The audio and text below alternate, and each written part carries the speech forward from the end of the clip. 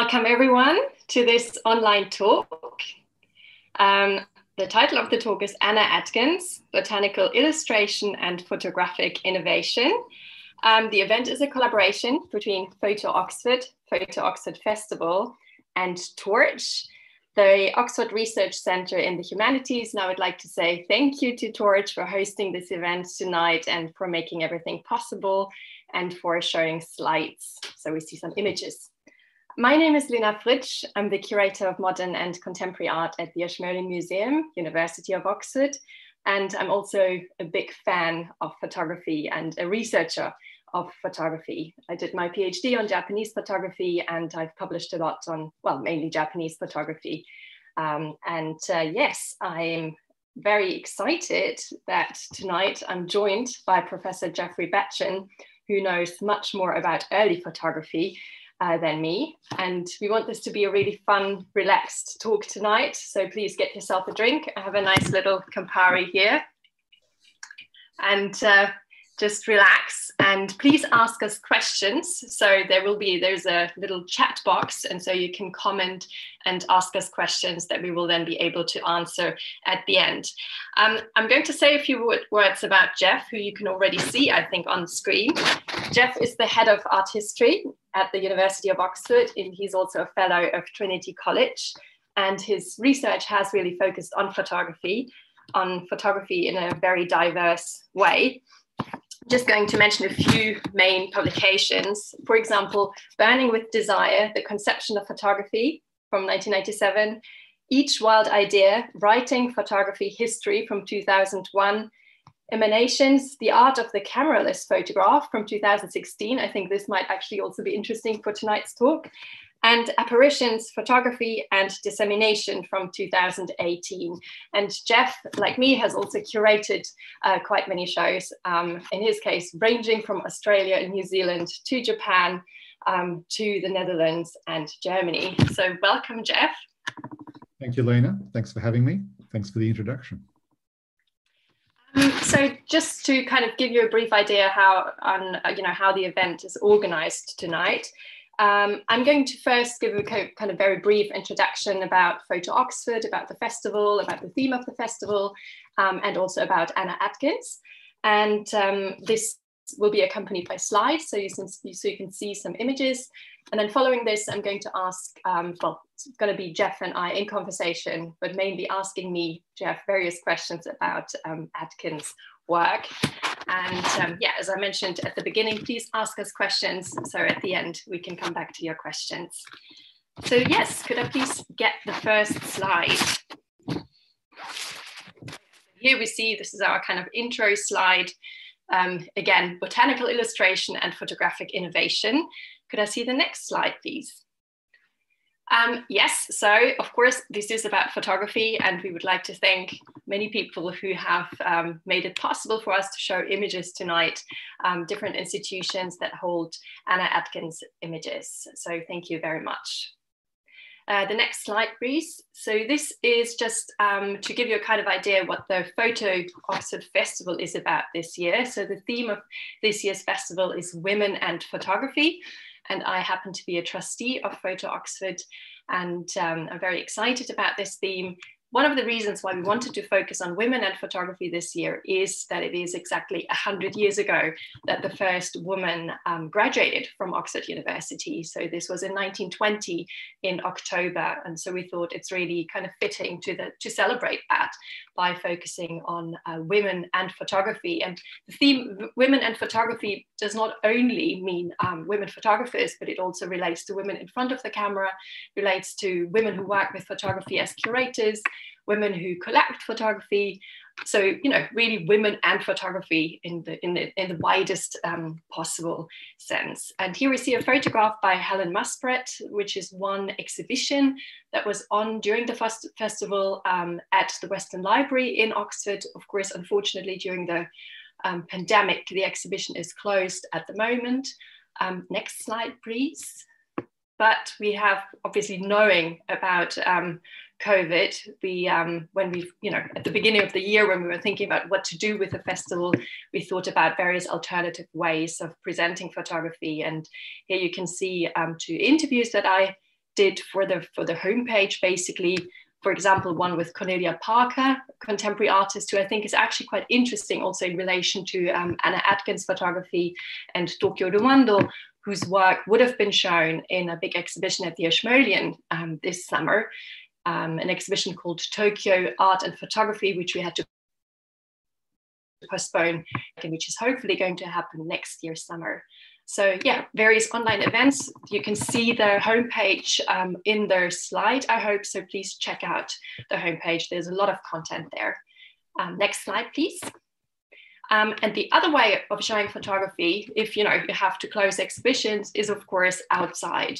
So we decided to have a few outside installations. So if you're in Oxford, on the homepage, you can see that there is a map which you can download, and with basically on your phone, you could walk around town and see where there are different outdoor installations of photography, ranging from a young Italian London-based photographer, Silvia Rossi, to, next slide please, Anna Atkins, whose work is presented also outside at Trinity College. And Jeff made a selection of beautiful Anna Atkins photographs that are shown outside.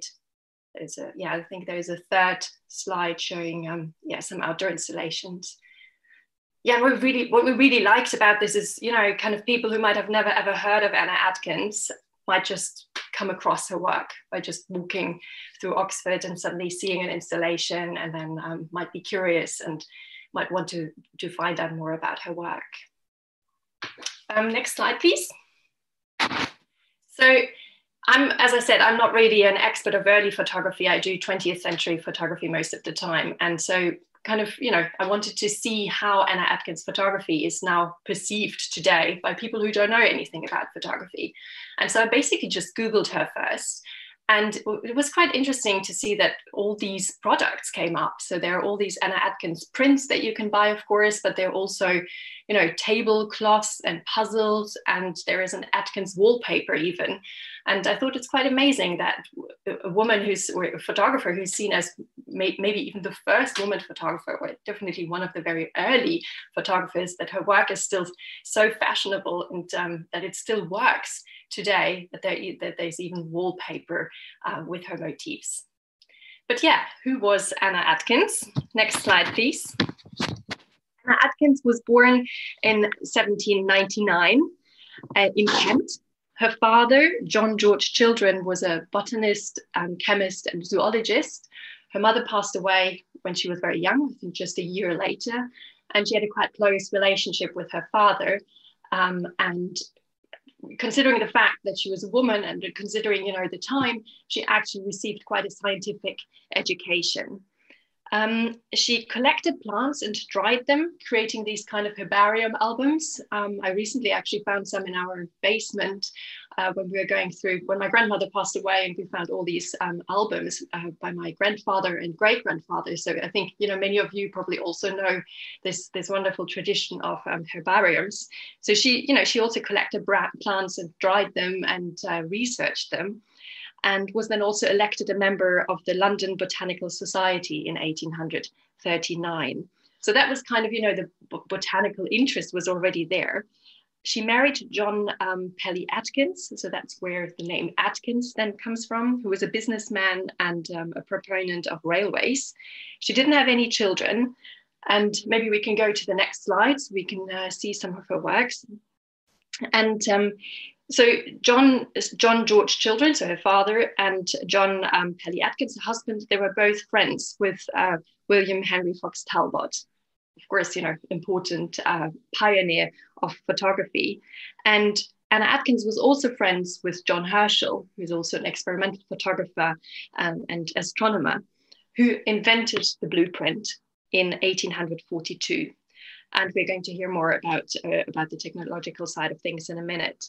And so basically, one of the very important works by Anna Atkins is, this very early photo book that was then first published. Well, it was published between 1843 and 1853 in different kind of components.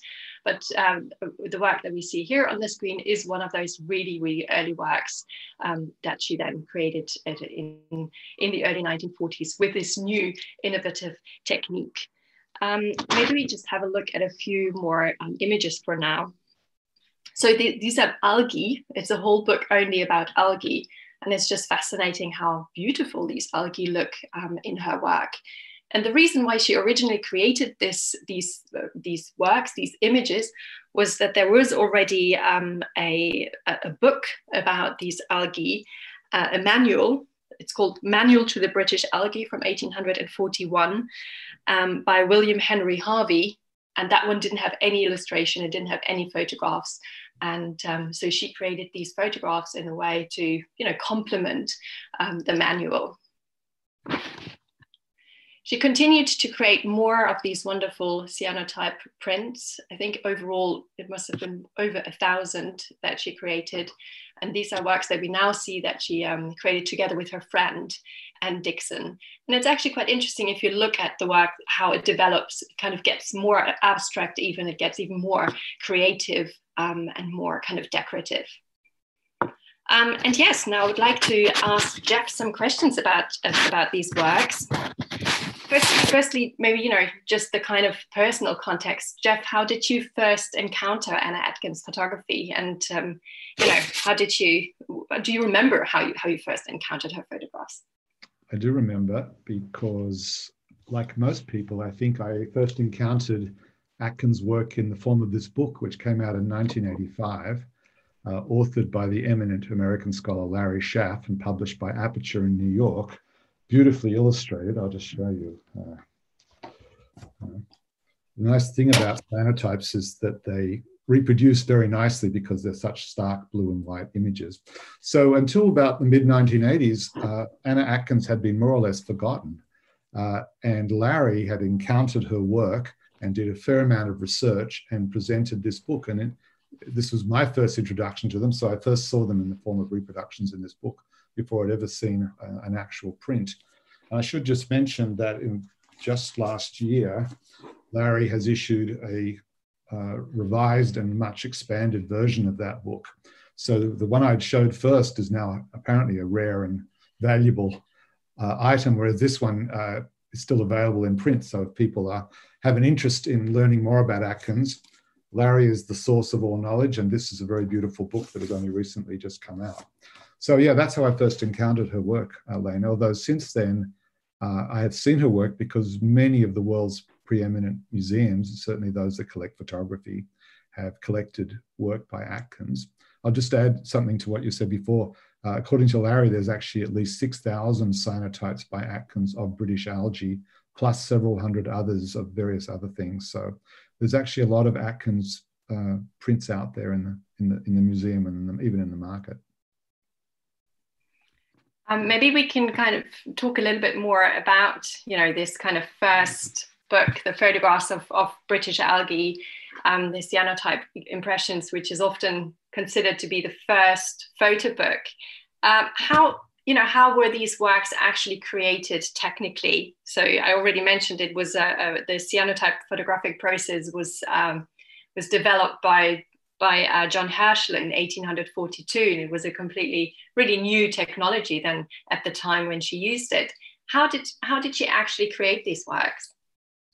As you said before, Lena, Herschel was a friend of John Children and therefore also of Anna Atkins. And when he published his discovery of cyanotype, he sent John Children a copy. And so Anna Atkins had direct access, if you like, to all the formulae and chemicals that were necessary.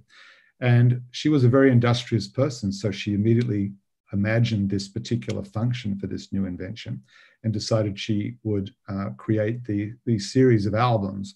So what it involved was some relatively available chemistry, and certainly if you were an expert chemist, as her father was, and presumably Anna herself also was, you mixed ferric ammonium citrate and potassium ferricyanide to make an iron salt that was sensitive to light. So you would take an ordinary piece of writing paper, you would brush this chemistry onto the paper and let it dry in the dark. And then when you were ready to expose it to light, you would take it out of the dark, put it in sunlight, literally put, in this case, a specimen of dried algae on top of the piece of paper, expose it to light for between maybe 5 to 15 minutes, depending on the degree of sunshine that was available. And the image, as you can see, a white impression on a blue background, would gradually begin to appear.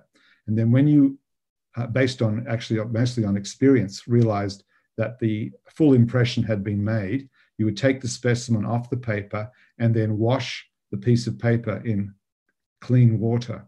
And that then washed out the light sensitive salts, and you had a permanent white on blue impression of the plant specimen in your hand.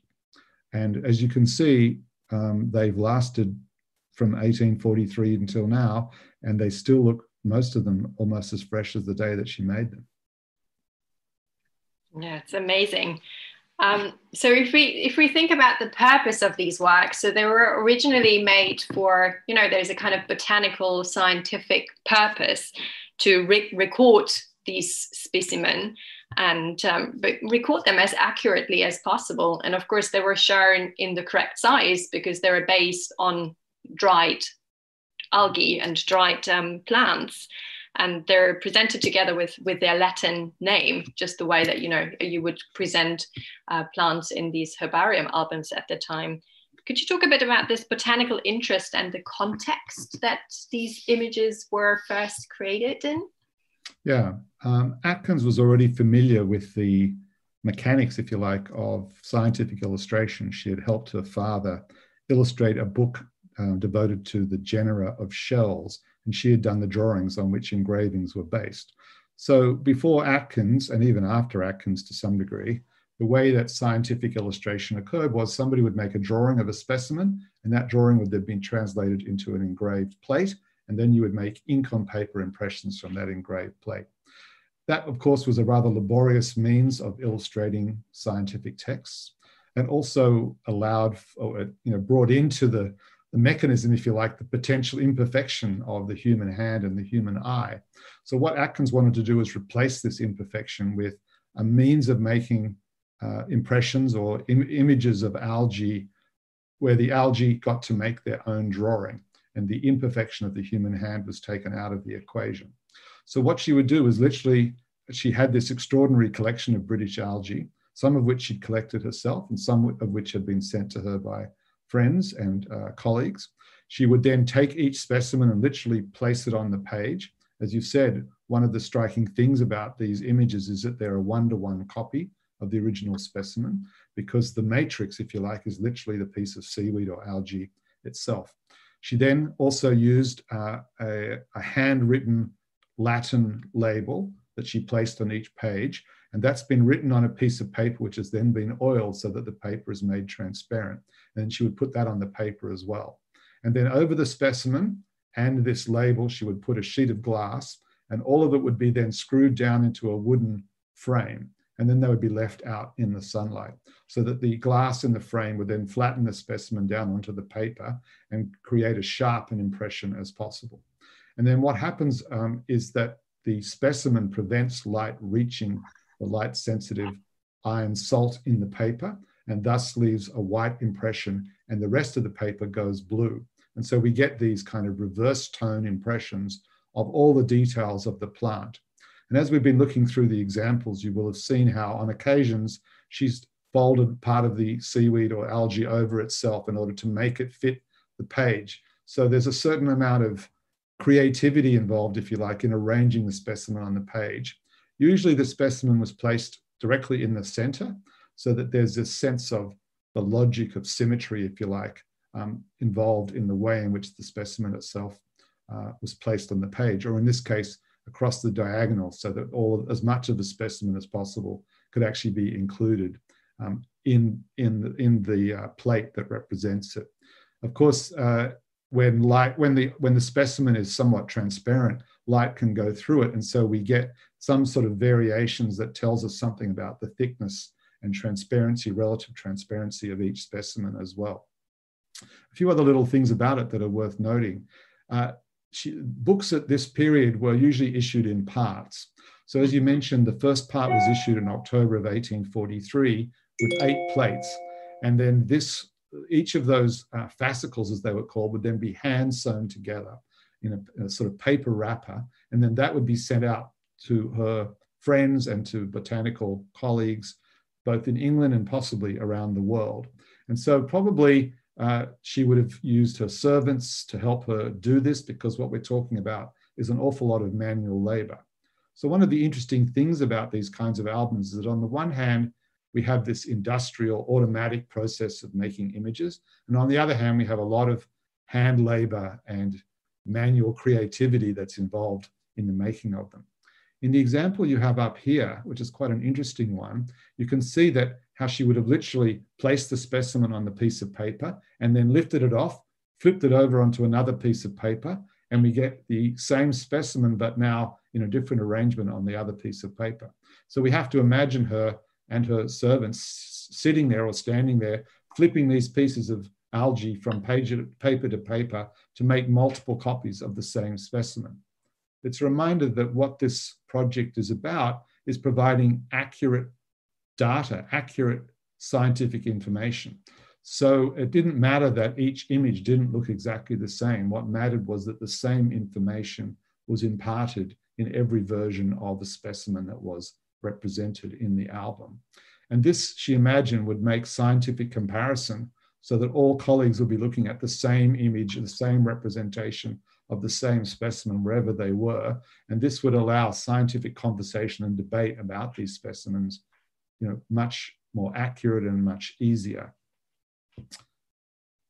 What else would you like? That's interesting, because that already leads kind of to the next question. You just mentioned the scientific relevance and that you can compare the different specimen, and but at the same time, of course, we also have already used the words creativity and arrangement and composition.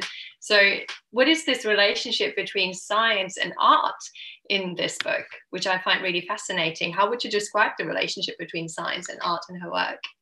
I think one of the things we have to remember about all of these people from this period, Herschel, Talbot, Children, Atkins, was that they imagined themselves to be natural philosophers. And under that rubric, almost all knowledge rested, so that you studied science, but for example, both Children and Atkins also wrote poems. Talbot published poetry and also drew and also invented an electric motor and also was involved with the translation of cuneiform. These were kind of omnivorous intellectuals. And so the division that we now have between science and art would not have been normal for them. And so, of course, there was always an aesthetic element to what they did. Good scientific illustration, is about conveying data, information as accurately as possible, but also in as pleasing a manner as possible. So certainly she would have had some consideration for the look of the prints. And as we can see, the symmetry of them, the way the label always sits in a particular place on the paper, she obviously was imagining how people might be leafing through this album and what kind of pleasures they would get from it, both intellectual and aesthetic, I think equally. And at the moment on screen, we see, a photograph or a cyanotype from a later album. It's one of the books that she created together with Anne Dixon, the British and Foreign Flowering Plants. How do you see the kind of development in the work? Is it changing? Because if I look at them, it looks to me as if they become a little bit more, even more kind of free, even more liberal. She kind of gets even more experimental later on than at the beginning. I think that's true. She produced 12 fascicles of the British algae publication over 10 years. But her father, to whom she was very close, died in 1852. So she more or less took a year off to wind up his estate and to produce a memorial book devoted to him.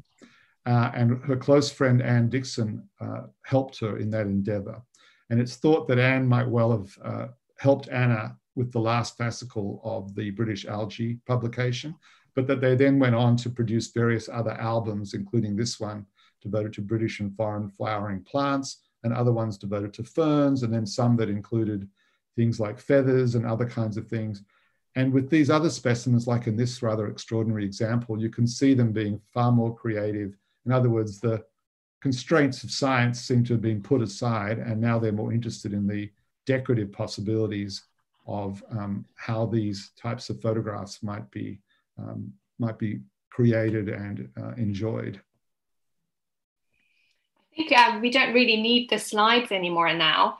And perhaps we can talk a little bit more about photography at the time in general and the kind of context of photography, because of course we're talking about the very early stages of photography. And maybe you can, for some people who might be not so familiar with this context, you could tell a little bit more about, maybe also some of the people that we've already mentioned, like Talbot and Herschel and yeah. Yeah. Photography has an interesting sort of origin story in that at least two people claim to have invented photography. A Frenchman named Louis Daguerre, a professional painter and entrepreneur, announced his invention of a metal-based photography process that he immodestly called after himself, the daguerreotype, and he announced it in the first week of January of 1839 in Paris. And then this gentleman scholar named William Henry Fox Talbot heard of this announcement and suddenly realized that his own experiments of 6 years before, he'd similarly experimented with the photographic process, but he never thought he'd quite resolved it enough for it to be worthy of a public announcement. So harassed by his mother, who was very annoyed that he hadn't got in there before the Frenchman, he hurriedly made a similar announcement and presented some of his work. And he'd invented a process that he called photogenic drawing. And this was where he soaked writing paper in a light-sensitive chemistry and then exposed the specimen to light on a piece of paper, much as Atkins did a few years later with the cyanotype process. So in his case, you could see the image develop out on the paper in front of you. And then he added more salt, and that delayed, it didn't exactly fix, but it at least temporarily delayed the development process, and it allowed an image to be seen and to be recorded permanently. So this is the, if you like, double origin point of photography's introduction into modern culture. The daguerreotype, which gave this very sharp and clear image, quickly developed into the primary commercial form of photography. And if you wanted a photographic portrait made, you would normally go to a professional daguerreotype studio. The first of these opened in London in March of 1841. And by the end of that year, there were perhaps a dozen professional studios operating throughout Britain. And similar studios opened up in most other countries around the world. Talbot's process, because it involved soaking chemicals directly into writing paper, which in the early 19th century was a rather fibrous paper, the image tended to be blurred and less clear. And the exposure times for his process were quite long compared to the daguerreotype. So it was only a little later, a year or two later, when he invented his second process that he called calotype, which involved making a negative and then printing positives from it, that the exposure times came down to a level where portraiture became possible. But even then, paper-based processes like the ones that Talbot invented tended to be used by gentlemen and gentlewomen amateurs rather than by professionals. So the daguerreotype dominated the professional market for photography up until and through the mid-1850s. That paper-based photography tended to be used by people of Talbot's own class, members of the landed gentry, people in the world of science. Of course, scientists who were interested in botany found it of particular interest. And that's the link really with Anna Atkins. She's of more or less the same class as Talbot. She moves in the same circles. They're involved in the same scientific societies, and they are sharing their various experiments. So how influential was her photo book? Did it have an impact at the time on other books and on photography in general? It doesn't seem to have had a big influence on others. She certainly shared, for example, she sent a fascicle of her book to Talbot, and he in turn sent part of The Pencil of Nature, his first photographic book, to her. And there is occasional references to her work through the 19th century, but it, for example, doesn't seem to have spawned a lot of copies, similar kinds of books by others. There are other examples of cyanotype publications. An American named Bertha Jacques, for example, produced one, but not until the turn of the 20th century. So there isn't an immediate, for example, what one might imagine, oh my God, look at this amazing way of making botanical books, and everybody starts doing it. That actually doesn't occur. There were some limitations to what Atkins was doing, and professional botanists continued to use engravings rather than photographs as the illustration of choice. Well, and Atkins is often, called the first woman photographer, although there are kind of debates. What would you say? Well, I would say, as an historian, that we need to avoid claiming firsts. It's a nice headline, but it usually can't be backed up with evidence. There are probably earlier women who worked with photography. For example, Talbot's wife, Constance, refers in letters to making photographs and so on. But I think it would be fair to say that Anna Atkins is the first woman to produce a substantial body of photographic work, and certainly the first major publication entirely focused on the making of photographs. So she certainly deserves some kind of she deserves she certainly deserves a place of honor. But it is interesting, and maybe there's a book to be written about why it isn't until the mid-1980s that honor was properly accorded to her. Mm-hmm. Let's talk about the relevance of Anna Atkins' work today. So, I mean, I mentioned those, kind of merchandising products that you can find online. And I also mentioned Cornelia Parker's work, which is not directly relating to Anna Atkins necessarily, but more to Talbot. She actually came to Oxford and went through the archive and got inspired by the objects that were there. But clearly, so there are artists today who still get inspiration from, early photographic works. So what would you say today? How relevant is the work? I'd say in some ways, Anna Atkins has never been more current. Possibly because of the advent of digital imaging, a lot of photographic artists are going back to handmade photographs, including cameraless handmade photographs. And for them, Anna Atkins is a kind of high point of early practice. As I mentioned at the outset, one of the striking things about Atkins' work is that it still looks contemporary. It has no periodicity, if you like. It looks like they were made yesterday. The best preserved ones certainly look as if they were made yesterday. So they seem and feel very current. In fact, you might well say that personally, I think it's very hard for a contemporary photographer to outdo Atkins in a way.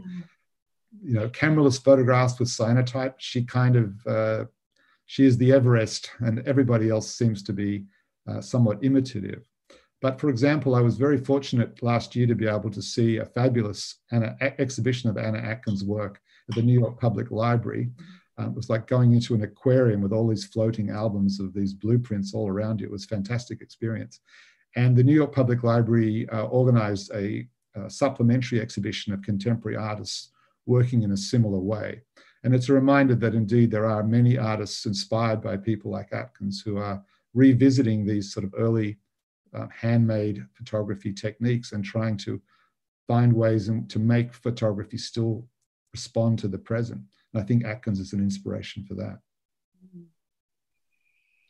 We actually already have a few questions that have come through. So maybe I might kind of open up and encourage more people to ask questions and ask you, Jeff, one question that came, which is about camera-based photography. So is there any evidence that Anna Atkins also used a camera, or that she engaged in lens-based photography? There is evidence. Talbot, as I say, was close to her father. And when he announced his invention of photography, he first sent an account of that invention to her father and then some examples of his prints. And we have letters, and we know that Anna Atkins herself went out and bought a camera shortly after that. So we can only presume, given the evidence we have of her curiosity and her accomplishment, that she also made camera photographs using Talbot's earliest processes. However, so far those have not been found. So we assume that she must have made some, but we have yet to find any actual examples. In the memoir that she prepared for her father, it includes poems about color type portraits. So we also presume that perhaps they made portraits of each other at some point. Certainly her father went and had a professional color type portrait made of himself in London. So, by 1850 or 1852, when he died, photography had thoroughly infiltrated modern culture. And there are studios and professional photographers, and everybody of their means were having portraits made of themselves. So the short answer is yes, very likely Anna Atkins made camera-based photographs, but we don't have any actual examples, unfortunately. Interesting. Oh yeah, there is a question about the algae and the specimen in her photographs. Are there any extinct species that must have extra value? I assume so, but I don't know. Yeah, I don't know off the top of my head, but coming back to your earlier question about what Atkins might mean today, there have been recent articles talking about Atkins' project as a kind of model for eco-criticism.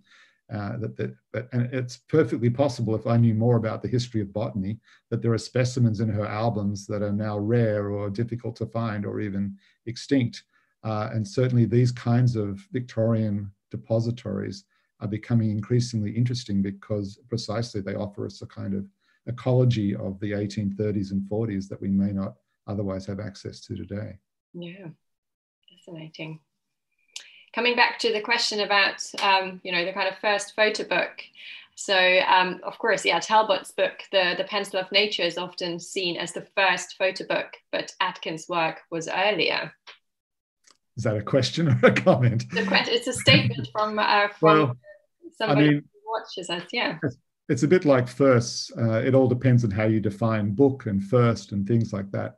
As soon as photography was invented, Talbot imagined its facility for publication and tried to promote the idea amongst friends that photography might be a great way, for example, for poets to publish their manuscripts without having to go to a publisher or a printer.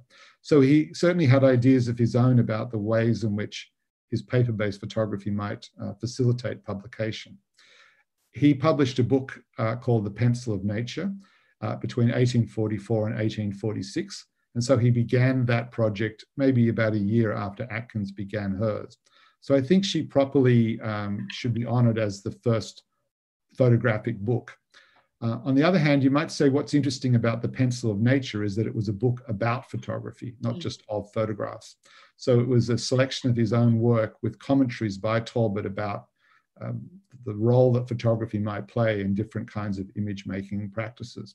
So I think, they were friends and colleagues, and I think they should be honored equally. And the two books are an interesting complement to each other.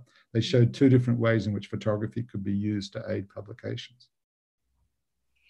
Well, if we think about the context, what kind of social obstacles might Atkins have had for being considered an innovative or a serious photographer? Was she recognized in her day? Well, as I say, she was known in this small circle, and she certainly was a respected contributor to botanical science in those circles.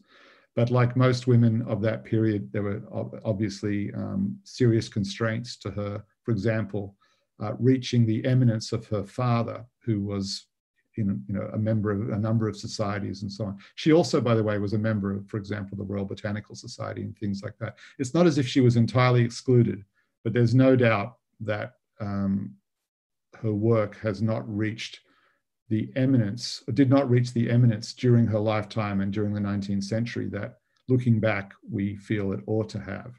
On the other hand, for example, Julia Margaret Cameron, who begins photographing in the 1860s, certainly was an eminent photographer in her time, and almost ever since was recognized around the world as being a preeminent photographer.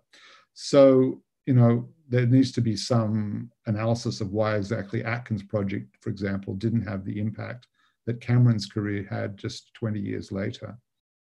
And Cameron's work was also acquired very, very early on by the V&A. It was, and she exhibited all around the world. She had an exhibition in Australia in 1874. You couldn't imagine being further away from the center of the empire than that. So she was certainly a very ambitious photographer and a professional photographer, if you like. Atkins, I think, was a quieter personality and circulated her work in a much smaller circle of colleagues. For her, I think the project was primarily science, and whereas Cameron definitely had a flair for self-promotion, and Atkins was more content with contributing to the small world of botanical science in which she found herself. I mean, a similarity would be, though, that they started quite late, both of them, didn't they? They were both in their 40s when they first kind of picked up photography. Yeah, I think Cameron was even older than that. Yeah, no, they both started relatively late. Of course, in the case of Atkins, photography was only invented a couple of years before she took it up and decided to make this series of albums. So she was really an innovator. I mean, we tend to forget that people looking at these albums at the time would have seen them as an incredible modern innovation. I mean, it's almost industrial that you can put something on a piece of paper and have it leave its own impression behind. The use of chemistry, for example, as your medium, all of these things were new and modern innovations. And I mean, her project is entirely a modernist one. There is a question about the later albums where the plants come from basically all over the world. There were some, we saw one from Norway, for example. So how did she actually get hold of all these plants? Did she travel herself? Not as far as I know, but there's a few things to be known about her. Of course, we're talking about a relatively wealthy woman. Her husband, John Atkins, and his family had plantations in Jamaica, at one point owning slaves to work those plantations. So this is where the wealth of the family came from. And this, of course, allowed her to work independently of the need to actually make money from her labors. And of course, it allowed her to have servants and her own labor force, if you like, to help produce these books. So, but she is she's a member of this community of fellow botanists. And one of the things that these communities and these societies engineer is the exchange of specimens. So she would have gathered up British examples and sent them off to botanical friends around the world. And equally, she would have collected or had sent to her specimens from around the world. And one of the interesting things about the later albums is precisely that they, in effect, encompass the entirety of the British Empire. So there are ferns from Jamaica, there's ferns from New Zealand and from Australia and from all over the place. And so she was obviously concerned to give her viewers a kind of global view of, for example, the fern species that she was documenting. So that's something that also I think we need to take into account. We imagine that globalism is a contemporary phenomenon, but by the mid-19th century, the British Empire has made somebody like Atkins feel like she is at the center of the globe, and in many ways she was. And so all those specimens come into the center, and then she documents them in her albums. There is a question about the introduction of paper photography. Could you talk a bit more about that, and also the relationship to kind of botanical illustration? Well, like Atkins, Talbot was a world famous botanist. And so one of the first functions that he imagined for his new invention of photogenic drawing was that it could allow him, like with Atkins, to make accurate botanical impressions without the intervention of the human hand. So among the very first images that he made with his new process were botanical contact prints, much like Atkins, but using different light-sensitive chemistry.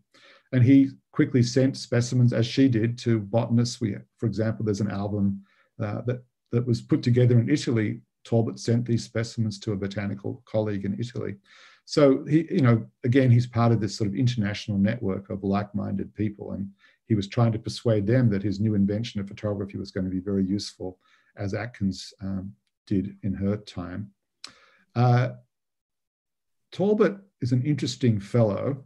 So he's a member of the landed gentry. He lived at Laycock, a few hours outside of London, and he, his money came from renting his estates to people who worked his land.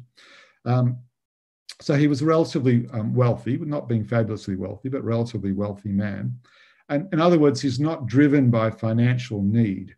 And so, although with his second invention, the colotype, he took out a patent, which meant that to use it, you had to pay him a license and get his permission. He wasn't a very good businessman. He attempted to encourage others to set up commercial studios that would use his paper photography process. And a number of studios attempted it, but all of them eventually fell into financial trouble and went bankrupt.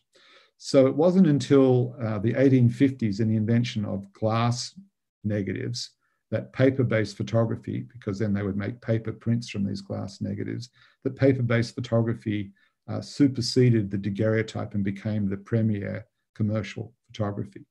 On the other hand, gentlemen amateurs, like Talbot himself, found paper photography to be very useful. and they could make photographs of the trees and the landscapes on their estates and so on. They could put together, indeed, botanical albums of their own specimens and show them to friends and things like that. And over in France, where they basically ignored Talbot's patent rights, they experimented with paper-based photography and made it a more commercially viable proposition. And paper-based photographs began to be made, for example, by French travelers to Egypt and places like this. So outside of Britain, paper-based photography had a stronger commercial presence than it did inside Britain. And retrospectively, we might well say that Talbot's defense of his patent rights somewhat stymied innovation for the process in Britain. Whereas in other countries where that patent didn't quite hold, some innovation was then possible and the process became far more popular. Interesting. Mm. We already heard a bit about, the kind of the network that Anna Atkins had and the people that she was engaging with. And there is a question about other early female photographers and if she had any contact with them. For example, Elizabeth Stockdale Wilkinson was mentioned. Yeah, I don't know Elizabeth. I've not heard of Elizabeth Wilkinson. We do know that, as I say, women of, say, Atkins' class did take up Talbot's process, and we have various examples of women making similar botanical specimens, usually using Talbot's process rather than cyanotype. There are also examples of women running professional daguerreotype studios. Usually, not invariably, but usually they've inherited them from a husband who's died or something like that. But there were professional women photographers working in the 1840s and 1850s. So women did have a presence in the photography world. Of course, it's a relatively small presence relative to the number of men working in it, but it's like many aspects of the 19th century, we find innovative and determined women finding a place for themselves within that world. One thing about photography was it was a new industry, like a kind of startup, new tech industry for the time, and perhaps that allowed women to take it up in ways that more traditional industries still were denied to them. Mm. I should say also, Lena, women were very enthusiastic patrons of photography. So, there are a small number of women photographers from this early period, the 1840s, but there were far more women customers. So some of the first customers for daguerreotype studios in London, for example, were women, Quaker women in particular, for reasons that I'm not quite sure of, but we have a lot of early daguerreotypes of Quaker women, for example. So yeah, women certainly embraced the possibilities of photography and sometimes made photographs themselves as well. Mm-hmm. Just looking at a few other questions that have come through, there are quite many, all kinds of different questions. Can you talk more about the shift in Atkins' cyanotypes becoming associated more with photographic objects rather than scientific evidence? Is this to do with where or how her work was collected or reproduced? I guess this has a lot to do with how photography is seen these days. I mean, these kind of categorizations, right? I mean, as I say, there's a shift in Atkins' work around 1852 with the death of her father. She finishes up the British Algae Project, and then with Anne Dixon, she begins to make other kinds of albums. But whereas with the other projects, she published basically 12 fascicles that were, she imagined, would be bound together by the people who received them over this 10 years, that they would then be bound together into a single sort of compendium. These other, after 1852 or so, these other albums were more for personal pleasure. That is, they were not made, like not quote unquote mass produced. We think maybe there were like 30 complete sets of the British Algae made, whereas these other albums are more like single objects made up of many plates, but single, more like singular objects that were possibly made for themselves or as gifts to close friends. So in other words, they weren't widely distributed, and in that sense were not particularly widely known either. We have another question about how she saw herself. I think we already talked about this a little bit, but did she consider herself an ecologist or an artist, or is that a modern distinction? I think that probably is a modern distinction, and the sad thing is we actually have relatively little evidence of what Atkins thought about this or most other topics. We know quite a lot about what she thought about her father, because she lovingly produced this memoir that took a year to put together, including poems and memories of her father and all of this kind of thing. We have relatively little written by Atkins about her project. We mostly glean it from letters, often written by her father, who refers to what his daughter is up to. So Atkins is one of those figures who remains somewhat enigmatic in terms of a wider knowledge of her personality or her own ideas or about life, other than this album. Mm-hmm. There was also an earlier question about designers or manufacturers. I mean, we already, if they took inspiration from her cyanotypes, particularly thinking about wallpaper or textiles, etc., that we saw at the very beginning, that today are using her motifs, and the color. Actually, I mean, this blue color is of course something that must have been quite spectacular also at the time. Do you know if there were any inspiration for designers or manufacturers? As I say, at the time, we have little evidence that Atkins' albums had an impact outside of the small botanical circle in which they circulated. However, by the late 19th and early 20th century, we do find other photographers photographing details of nature, of plants, specifically for the use, for example, of designers, let's say during the Art Nouveau movement. So we find people making photographic albums of botanical specimens precisely so that designers could copy details and incorporate them into industrial design and other kinds of work, including wallpaper design and so on. But it's only after the 1980s that Anna Atkins' work has any kind of public profile like that. What you showed in the opening to our talk, that's a very contemporary phenomenon. Mm. I think that's about it in terms of questions that have come through. Is there anything else that you would like to say about her work? Only that I think Larry's done a fantastic job of giving us as much information as possible about Atkins, but there's still an awful lot to say about it. She deserves detailed analysis if anybody's listening who would like a project. For example, the later albums, there's not a huge amount written about them. I mean, we talk about them as possible sort of studies of early Victorian ecology, but it would be wonderful to have people not only from art history, but for example, from the sciences and botany, looking at them and giving us some more information about what their significance might be. So I think Larry has opened the door to the study of Atkins, but there's an awful lot more to do. And I hope, over time, we'll know a lot more about her and we'll have a better understanding of what her significance really is. Do you think there is any more of her work to be discovered that might be hiding somewhere? Yes. In fact, in that exhibition in New York, they discovered an album that had been miscatalogued in a huge album of her work that had been miscatalogued in a library somewhere, and that was discovered almost by chance.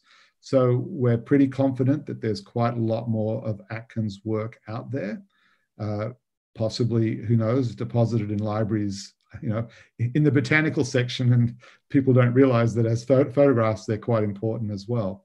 So I think there's certainly more work to be found, but I would say in general that the early history of photography is still a field that is understudied, and there's just a lot of work in general out there to be not only found, but to be analyzed and interpreted and appreciated anew.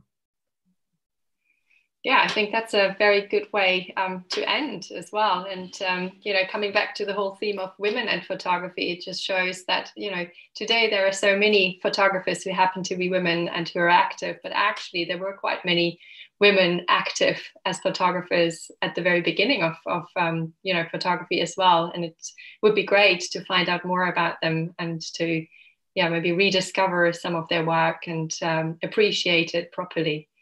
Yes, I think that almost certainly there are more women to be discovered and fantastic work waiting for somebody to do the proper analysis of. And the whole field is just waiting for scholars to dig into it and make new discoveries. Well, thank you, Jeff, so much for joining me tonight. And thank you again to Torch for organizing this event. And for those of you who are in Oxford, the Photo Oxford Festival is still on for another few days. So you can wander around the city and discover some work there. And otherwise, please visit the homepage. And thank you very much for joining us tonight. And thank you also for all the nice questions. Bye.